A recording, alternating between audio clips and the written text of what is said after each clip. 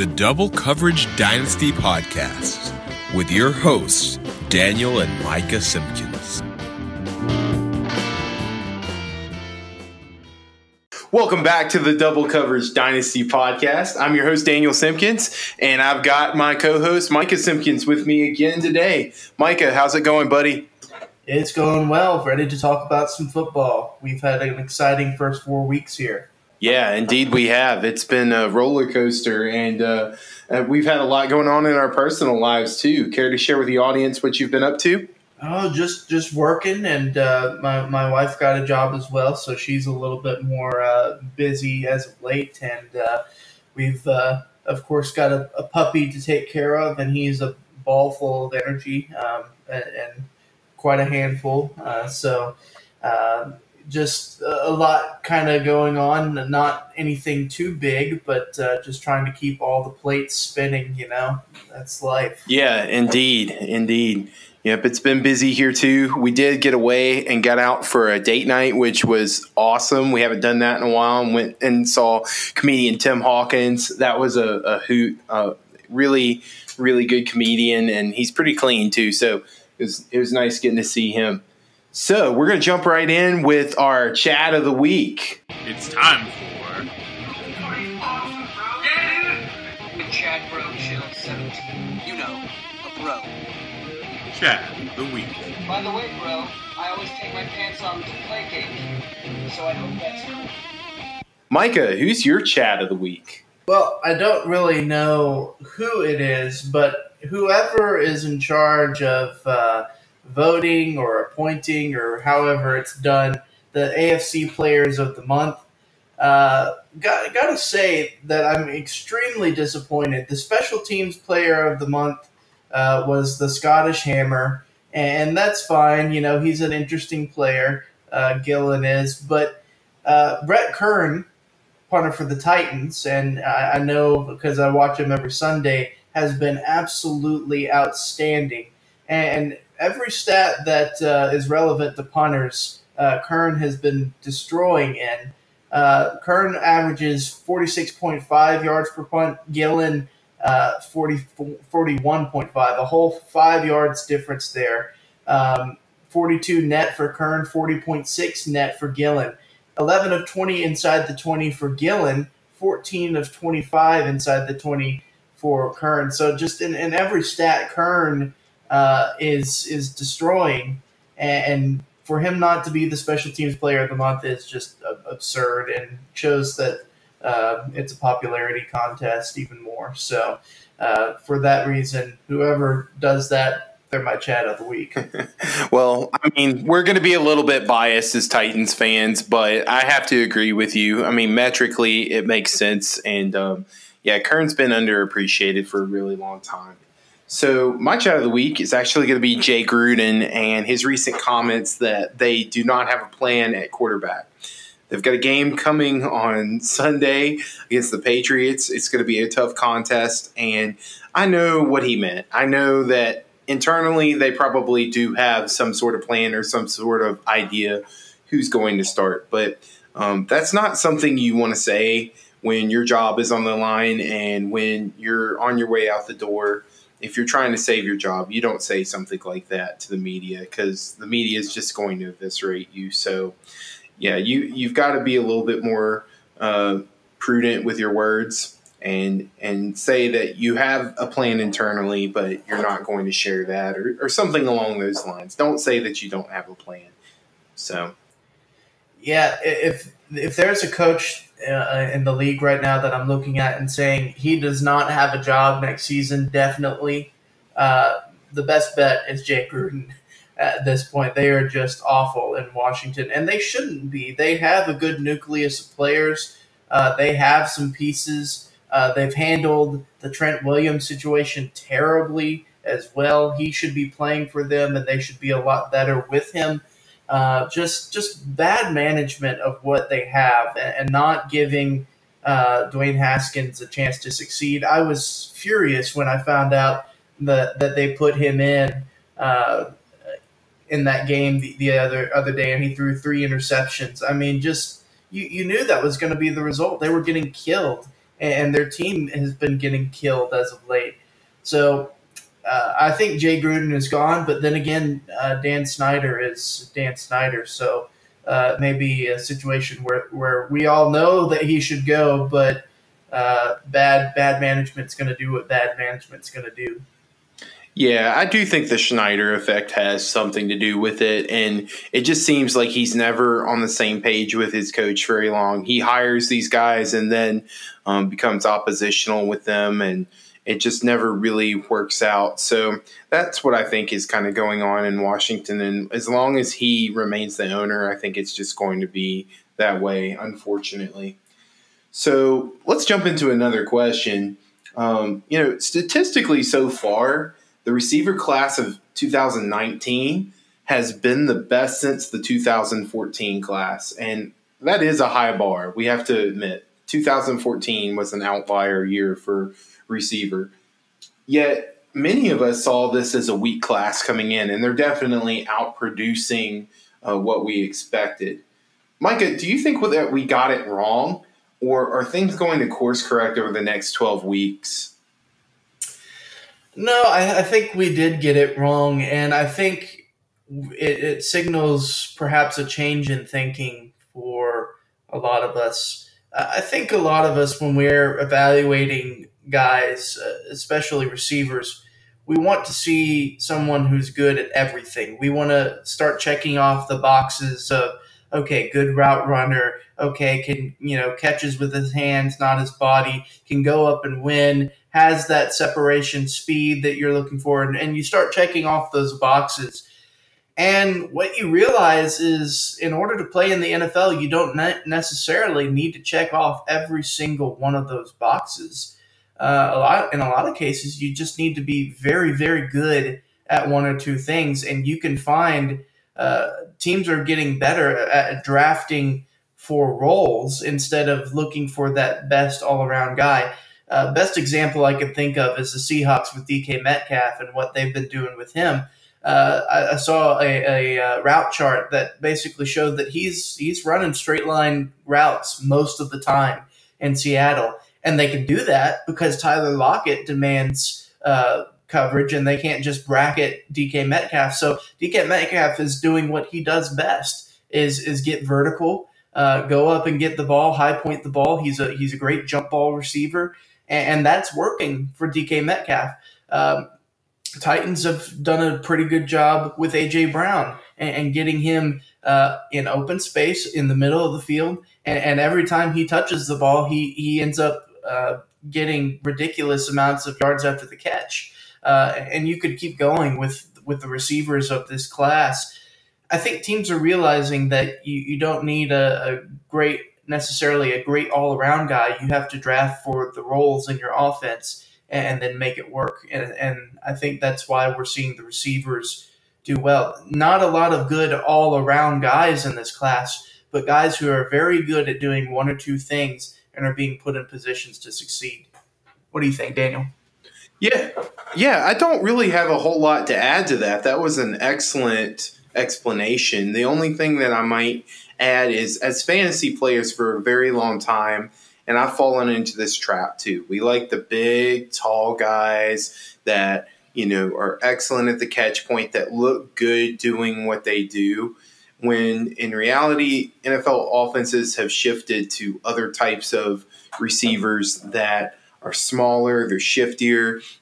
A lot more of them are operating out of the slot, which used to be kind of, a not good place for a receiver to play in terms of fantasy production, but it's actually now become an excellent place, and you're happy to hear when your receivers lining up in the slot. So, yes, I think the game has evolved a little bit in the sense it's not a different game, but you're just seeing people take these receivers that, as you said, don't have complete skill sets and just emphasize what they do best, and also draft receivers that fit in their specific scheme and what they want that receiver to do, which is going to be different from team to team. So, yeah, that was an excellent explanation, and I agree with you. Go ahead. Well, you look at you look at like Julio Jones and DeAndre Hopkins. Those guys are still going to show up every once in a while as far as people like them coming out, prospects, but it's not going to be that often. I think about even Odell Beckham and what he's able to do. There are things that Odell Beckham, as a receiver, I don't think that he can even touch Julio Jones and DeAndre Hopkins in. But what the Giants did with him, and what I'm hoping the Browns will do with him, is utilize what he does, what he's absolutely the best in the world at, and his separation and his catch radius and the things that makes Odell Beckham special. Talent wise, I really don't think of him on the same plane as DeAndre Hopkins or Julio. I could be wrong about that, but what makes him special is the few things. So again, it's just about finding those guys and finding fits for your offense rather than looking necessarily. You don't have to find the Julio or the DeAndre Hopkins. If you can find them, great, but they're unicorns. They're really hard to find. Yeah, they don't grow on trees, that's for sure. So I wanted to shift to another question. We've been seeing so many offenses losing their starting quarterbacks. There was Andrew Luck before the season, and there's been Jacksonville, Pittsburgh, New Orleans. Those are just some, things that are some teams that I think are a little bit hamstrung from losing their starter. And it's certainly changed the outlook for fantasy assets on the teams that have been impacted by these injuries. In your opinion, Micah, which of these offenses that lost its starter has been most hampered? And do you see any chance for a turnaround? That's a tough question.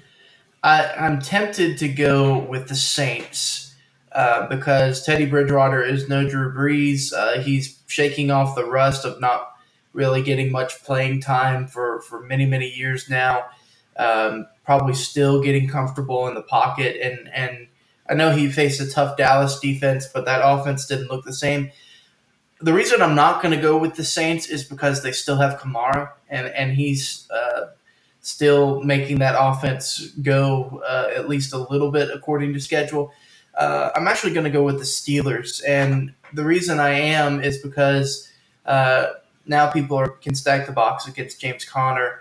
Mason Rudolph is nowhere near Big Ben levels. He can't stretch the field as well as Big Ben, and they have just not looked good as an offense overall. I was high on the Steelers this year. I thought that they were potentially division winners, more likely second in the division behind the Ravens, but definitely a wild card team, definitely a contender. I thought their defense was going to be very good, which I think it is, but the offense is not helping it at all. But without Roethlisberger, that offense just looks pitiful, frankly. It looks bottom tier when I think with Ben it could have been top tier. What do you think, Daniel? Yeah, actually, Pittsburgh was going to be my pick, and part of that too is because they've lost him for the year. At least with Breeze, he's going to be back pretty soon, and it's not a season-ending injury. There's hope there of it turning around. For Mason Rudolph and company, I really don't think that there is much hope of that offense getting off the ground. It's going to be, a bottom dweller offense because of his limitations. Rudolph just isn't one that can extend the play like Ben. Say what you want to about Ben and his shortcomings, but he definitely could extend plays. He definitely could read the field a lot better than Rudolph, and his average depth of target was going to be a whole lot greater than Rudolph's. So, it really stinks for me because I was very heavily invested in the Steelers offense in my fantasy leagues. James Conner, I have almost 100% ownership across my Dynasty leagues of James Conner because I believe in him so much. So it just really is going to stink. I'm going to struggle to contend in a lot of leagues because of that heavy investment. and it'll probably get better next year. Ben will be back, and I imagine this extends his career just a little bit because of not having a year of extra wear and tear on the body. So I think he'll be around for another year or two, maybe, and maybe I can still get the most out of my investments across that offense. Juju Smith-Schuster being another one that is going to be really hampered, but I don't really see any chance of a turnaround, at least for this year. Next year's another story. I wanted to look at the other side of the coin, though. You mentioned the Jaguars as being one who lost their quarterback. Quite frankly, I don't know. Gardner Minshew might be helping their offense. You could argue that maybe teams are stacking the box against them more, but I don't think so. I don't think anybody really feared Nick Foles, and we're going to stack the box against Leonard Fournette anyway because they know what the Jaguars want to do offensively. But Minshew, he's come in and played turnover-free football. He's making that offense go, and they're winning games. And quite frankly, Leonard Fournette is looking pretty good. He got off to a slow start, but he's kind of come on these past couple of weeks, especially last week in Denver. So I think actually the Jaguars might actually have gotten an offensive boost from losing Nick Foles. What do you think about that, Daniel? I think it's about the same. I think that he's around the same level of competency as Foles. So they didn't lose much by losing Foles. And, they may have their quarterback of the future in terms of they like very conservative offenses. And I don't think Gardner Minshew is going to light the world on fire in terms of, being a high scoring quarterback or someone that we want to target in fantasy leagues.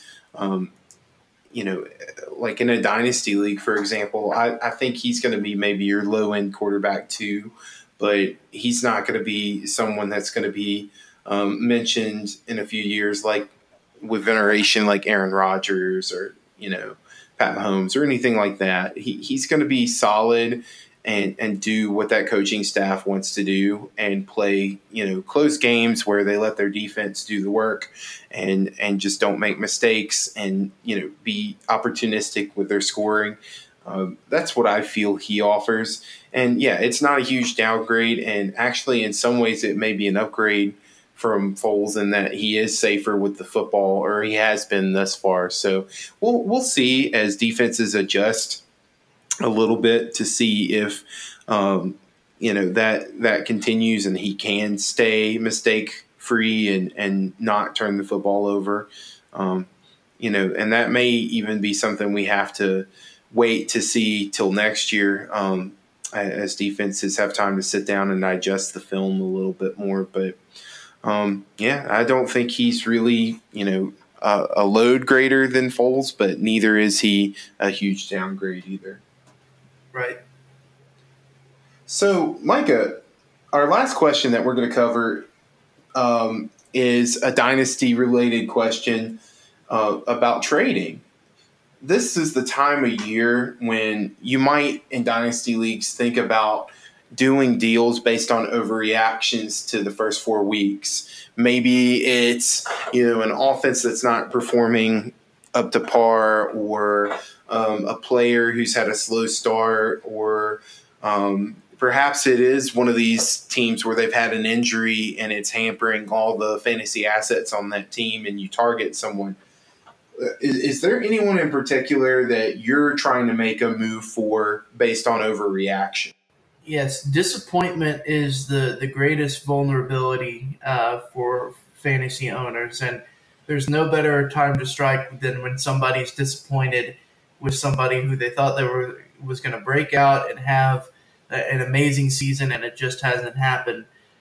So for that reason, I'm looking at I know I talked about him last podcast a little bit because I was high on him coming into the season, and he hasn't really produced so far. Curtis Samuel. I think the injury to Cam Newton has hampered him and DJ Moore quite a bit. He certainly has not produced like we thought he would. He may not get back on track. He may not get on track this year at all. We'll have to see what Cam looks like after he comes back from his injury. But as far as long-term value, I think Curtis Samuel has a lot of value. And so I'm looking for disappointed Curtis Samuel owners and trying to target them. Juju Smith-Schuster would be another one that, of course, he's disappointing. We all thought this was going to be his year free of Antonio Brown. He was going to be the centerpiece of the offense. Hasn't happened. And so you look at him and try to target him. And you could keep going down the list of disappointing players, even Michael Thomas. I realize that Michael Thomas has had good numbers still, but maybe a little bit disappointing in that regard. You could go find somebody who's disappointed in him, try to trade for him. But in general, look for disappointments. Look for those people who were pegged to break out or have great years, even better than last year, who have not been producing so far, and then go get them. For me, I'm looking at Adam Thielen really closely because I know the Vikings have just shown the propensity so far to just run the football, and that's all they seem to want to do. But first of all, those two receivers that are there, Thielen and Diggs, are spectacular. They're both very good, and if you watch the tape, you see that. You see that they're both technicians at their craft, and they're both really good at what they do. And yes, it's unfortunate that they're being used this way, but they can't continue to be used this way. Eventually the Vikings are going to have to throw the football. And I know Kirk Cousins isn't the greatest quarterback, but he's serviceable. And eventually they're going to have to depart from those game scripts where they're just running the football. I know that's what they want to do. And yes, they will continue to be run heavy, but they're not going to just, clam up and not feed Thielen and Diggs. There will be some games where they do, and they'll have good games. And they're both very, very good players. We'll see if Diggs stays there. I think at this time, there's no trade imminent, and the team has said that they're not trading him. He's said he's unhappy with things and his role, but right now they're not going to trade him. And of the two, I'm probably going to go after Thielen because Diggs, owners are more likely to want to hang on to him because of age and things. And, the potential to be traded to a good team. Whereas with Thielen, he's a little bit older. You can probably get him, very, very cheaply, very, very affordably. And if you can do that, I'm an advocate of going out there and getting that deal done. So, well, Micah, that concludes our show. We really appreciate everyone for listening. We're just so glad that you tuned in, and we hope that you have a fantastic day. And we'll see you next time, my friends.